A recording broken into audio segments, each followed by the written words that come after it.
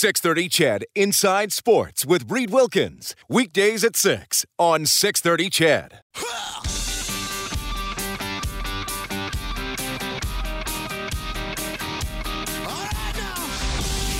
Edmonton's home for breaking news on your favorite teams. This is Inside Sports with Reed Wilkins on 630 CHED.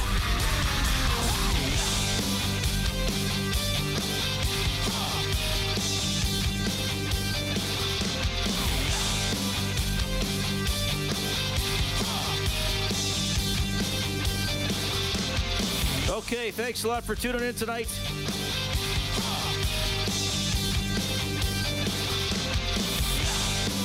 Oilers tomorrow, 5:30 face-off show. Furnace Family Oilers hockey game will start around 7:50. Game 5. Oilers at Flames. Can the Oilers win the BOA? They won the previous one, played back in 1991, a 3-1 series lead. NHL action tonight.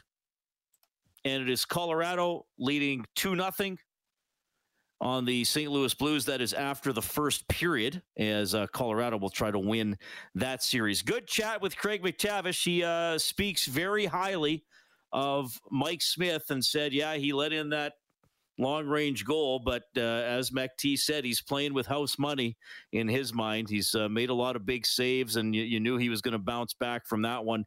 Jay Woodcroft, shortly after the Oilers arrived in Calgary today, talked about the other Oilers players and why they want to play for their goalkeeper. Somebody's passion, it shows up in how you conduct yourself on a day-by-day business. And I think with Mike Smith, there is no bluff, there's no pretense, there's no artifice. He is who he is. He comes to the rink every day with the purpose to be the best that he can be. I think he displays good leadership in moments that most people outside the team don't get to see. Just in his voice in the room. At different times, whether he's playing in that game or not playing in the game. I think the way he approaches his preparation, how he takes care of himself to make sure that he's ready.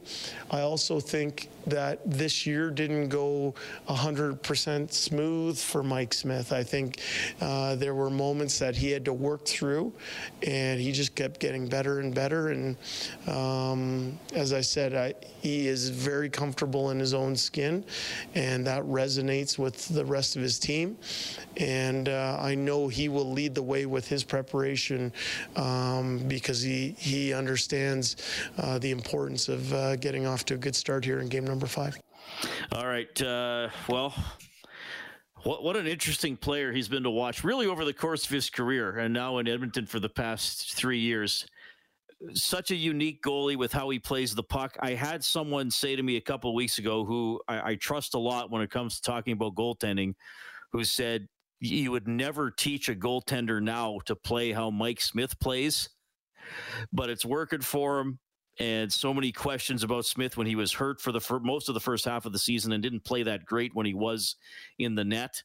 Well, he's certainly been he's been excellent. He's been more than solid. I would say he's been excellent for the last couple of months. Just a couple of blips along the way, but he's always been able to bounce back. I think he provides the Oilers with a unique energy that maybe they didn't have before. I'd say the same thing about Evander Kane, quite frankly, and it's all working for Edmonton so far. But Mac T made a great point in the last section of his interview.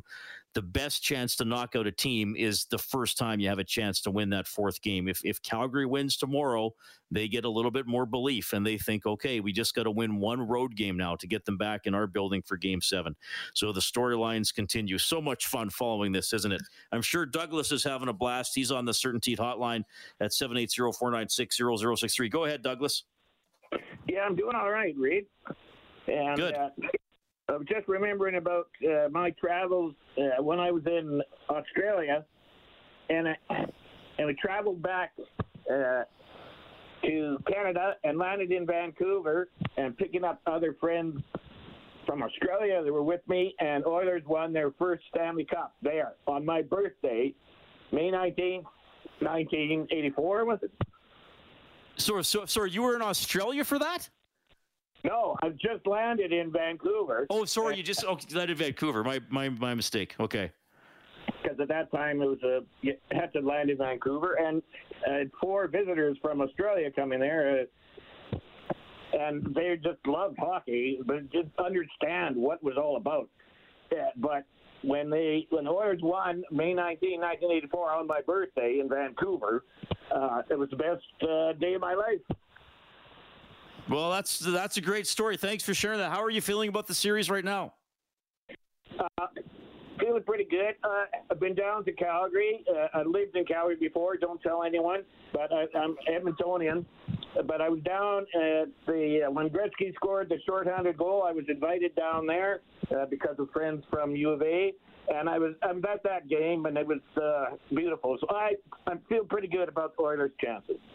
Okay, Douglas, I enjoy when you call. Thanks for tuning in. No worries, Rick. Take care. That is Douglas at 780-496-0063 as the Oilers get set to take on the Flames tomorrow in Game 5. Nugent Hopkins, 4 goals now in the playoffs. He has 2 2-goal games.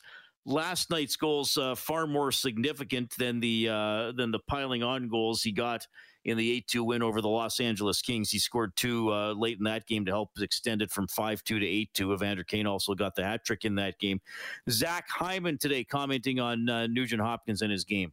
You know, he's the ultimate team player, ultimate teammate, just a great person, wants to win as much as anyone, and is willing to, I think he's willing to play another role, right? I think for a guy as talented as he was playing that third line center role for a while there when Leo was playing center. So, he plays in all situations, power play, penalty kill, at the end of the game, whether we're up or down. So he's a guy who's counted on in all situations, and it doesn't matter to him. Well, Nugent Hopkins has been playing a lot because, as Hyman said, he is on both special teams. He kills penalties and he's on the power play. Nugent Hopkins got to 22-44 last night. That led not just Oilers forwards, that led the Oilers in ice time. And I get it, and I brought it up myself sometimes, that there are moments or games where you might wish you got a little more 5-on-5 for Nugent Hopkins. I should also add, the way the lines are often structured now, he often doesn't get the quality of wingers that McDavid and Draisaitl get. But a pretty good shift there late in the game with Yamamoto and Hyman. And by the way, I think Yamamoto's been very, very good in the postseason. We'll see if he's on that line to start the game tomorrow. I know they still keep giving Puljujarvi a look in the top 6 to start each game. We'll see if they do that tomorrow. But for Nugent Hopkins, obviously a beloved player, and I thought he had a great game yesterday. He got the 2 goals, had 5 shots on goal, also credited with 5 blocked shots, which tied for the lead on the Oilers. Darnell Nurse also had 5. So an important player because he's out in so many different situations. One of the best, I think he and Hyman are the best penalty killers when it comes to the forwards. And on the power play, good passer, good vision, doesn't shoot a lot on the power play now. I mean, they are clearly working it over to Draisaitl. McDavid took the shot last night that led to Hyman getting the rebound. But I think everybody was happy for Nugent Hopkins last night. Big moment for him to get that game winner as the Oilers pulled out the 5-3 victory. Now, of course, the Oilers got to try and finish it off. Here's Hyman on what the Oilers expect from the Flames tomorrow night. Any team that's got their back against the wall, that's facing an elimination game, it's hard to beat a team and knock them out. So I think we're expecting, their best version, right? I think that's to be expected, and that's what we're preparing for. And again, I thought that was a pretty good game by Calgary. They fell behind on the gaff by Markstrom. They gave up a shorthanded goal, and Mac T referenced it. They were really strong in the last 5 minutes of the first period. I mean, they had the Oilers hemmed in for a couple of minutes until they got the puck out, and then the Oilers kind of got a bounce. The Kane shot changes direction off a stick and fools Markstrom. The Flames were good. I mean, the Flames had a good game, and I would expect more of the same tomorrow night. I thought Lindholm played really, really well. I thought that was Backlund's best game of the series. I know Rob mentioned that probably Tkachuk has been a little quieter than you might expect since game 1. That's probably fair, but we know that he's an excellent player. And Chris Tanev is out there. I think, I know I'm not talking to a Calgary Flames fan base here, but I think you got to admire that he's out there gutting it out like some of the guys on the Oilers as well. I think that if this was a regular season game, you wouldn't have seen Chris Tanev return to the lineup last night. All right, we'll hear a little bit more from Woodcroft, from Hyman, and from Derek Ryan. I got time to hear from you as well. 780-496-0063 is the hotline, powered by CertainTeed, the pro's choice for roofing, siding, drywall, insulation, and ceiling system. CertainTeed, pro all the way. It's Inside Sports on Chet.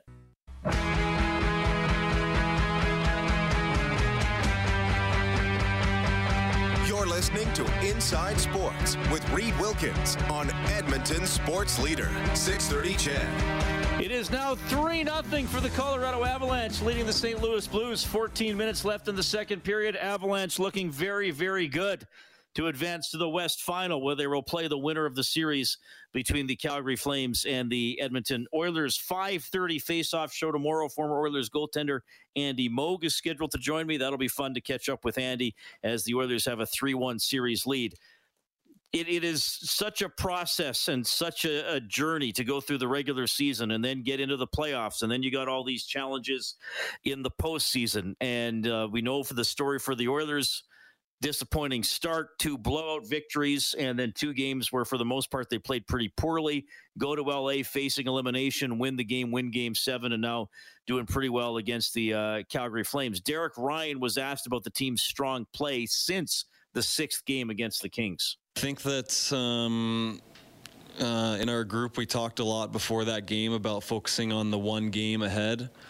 I think maybe you can look at that game specifically because LA had a push and they'd won a couple games in a row, and that happens in the playoffs. The other team's going to have good moments in a game. They're going to have a good couple games maybe. And LA was a great team. They played really hard and they were a tough battle. So I think it's easy to look at that game and say it's a turning point, but I also think that it's just the ups and downs of playoffs and being able to turn it at that point into a spot where, okay, we just need to play one good game. And that's basically how playoffs work. No matter we're down 3-2 in that series or now we're up 3-1, we need to play one good game. As Derek Ryan, of course, going up against his former team, the Calgary Flames, tomorrow night. Ryan was also asked about, this is the latest audio today. The Oilers spoke this afternoon after arriving in Calgary. He was asked about Rasmus Andersson's long-range tying goal and then the Oilers' response. I was on the bench, as stunned as everybody, but playoffs, that kind of stuff happens, the ups and downs, the momentum, and I think that our group did a really good job of just resetting and saying, okay, we came out, we were playing a really structured and detailed third period. We didn't get a bounce. Now what are we going to do? Are we just going to sit back and hope we win, or are we going to go out and play the game we know we need to play to get another one? And really proud of our group for being able to do that. I was trying to think last night about long-range goals that I've seen. Kelly Rudy talked about giving one up in the second year of his career. Probably every goaltender has a horror story at some point in his career that he gave up a goal from center ice or even inside the other team's end. Like last night, I think the longest one I'd ever seen in person before, and don't ask me how I remember this, because we got a live band, Kellen? That's nice. Tell them they're early. Yes, they're way too early. It was when I was covering the AJHL, and I think it was the first year the full year I covered the league. So it would have been 2000, 2001. And I believe, now look, I have no video or box score that I'm going off. So I'm doing this purely off memory. I believe it was a game between the Lloydminster Blazers and the Camrose Kodiaks. And this would have been before, obviously, the Blazers changed their name to the Bobcats.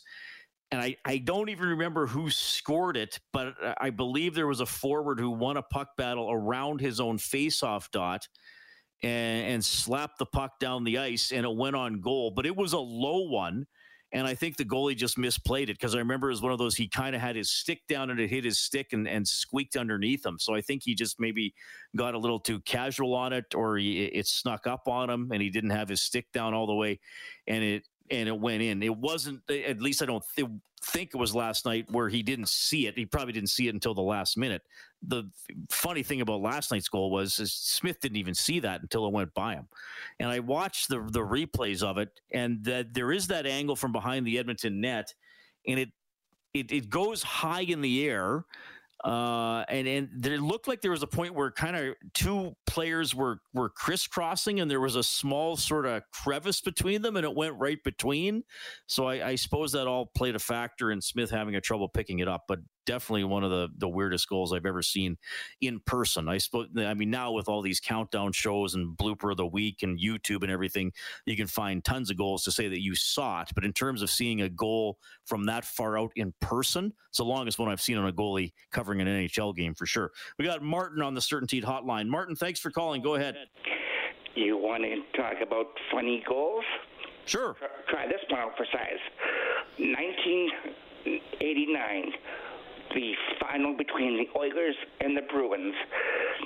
They had a power play, and they had the guy dead to right, and I don't know who it was at the time, but I think it was Klima, split the defense, walked right in, and he tucked it right under the bar. Oh, the 1990 final. Is that what you're going back to? Mm-hmm.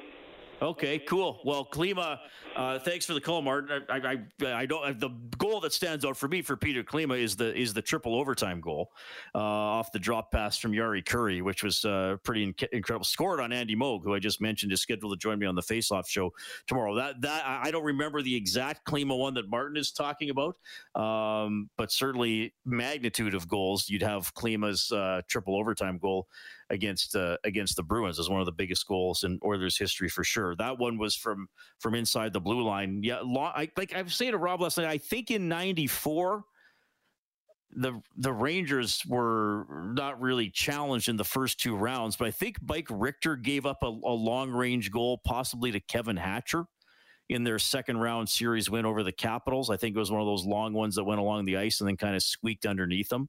So that's one I've seen in the NHL. Who was it? They were the other one they're talking about, Lidstrom on Kluche from a Detroit-Vancouver series. Yeah, 2004, I think it was. But that was from center ice. It wasn't from inside his own blue line. Mm-hmm. But that was a long-range one for sure. A funny one. At least it's more of a footnote as opposed to a backbreaker, since the Oilers did find a way to win that game. Okay, here's what we're going to do. We got to do the news and weather. We are going to visit with Morley Scott as the Elks have a preseason game probably on Friday. Probably, because the CBA stuff is still ongoing and being decided. So probably, hopefully, there won't be Inside Sports on Friday. We'll bring you a football game instead. Inside Sports on Chet, back in a couple minutes. 6:30 Ched Inside Sports with Reed Wilkins. Weekdays at 6 on 6:30 Ched.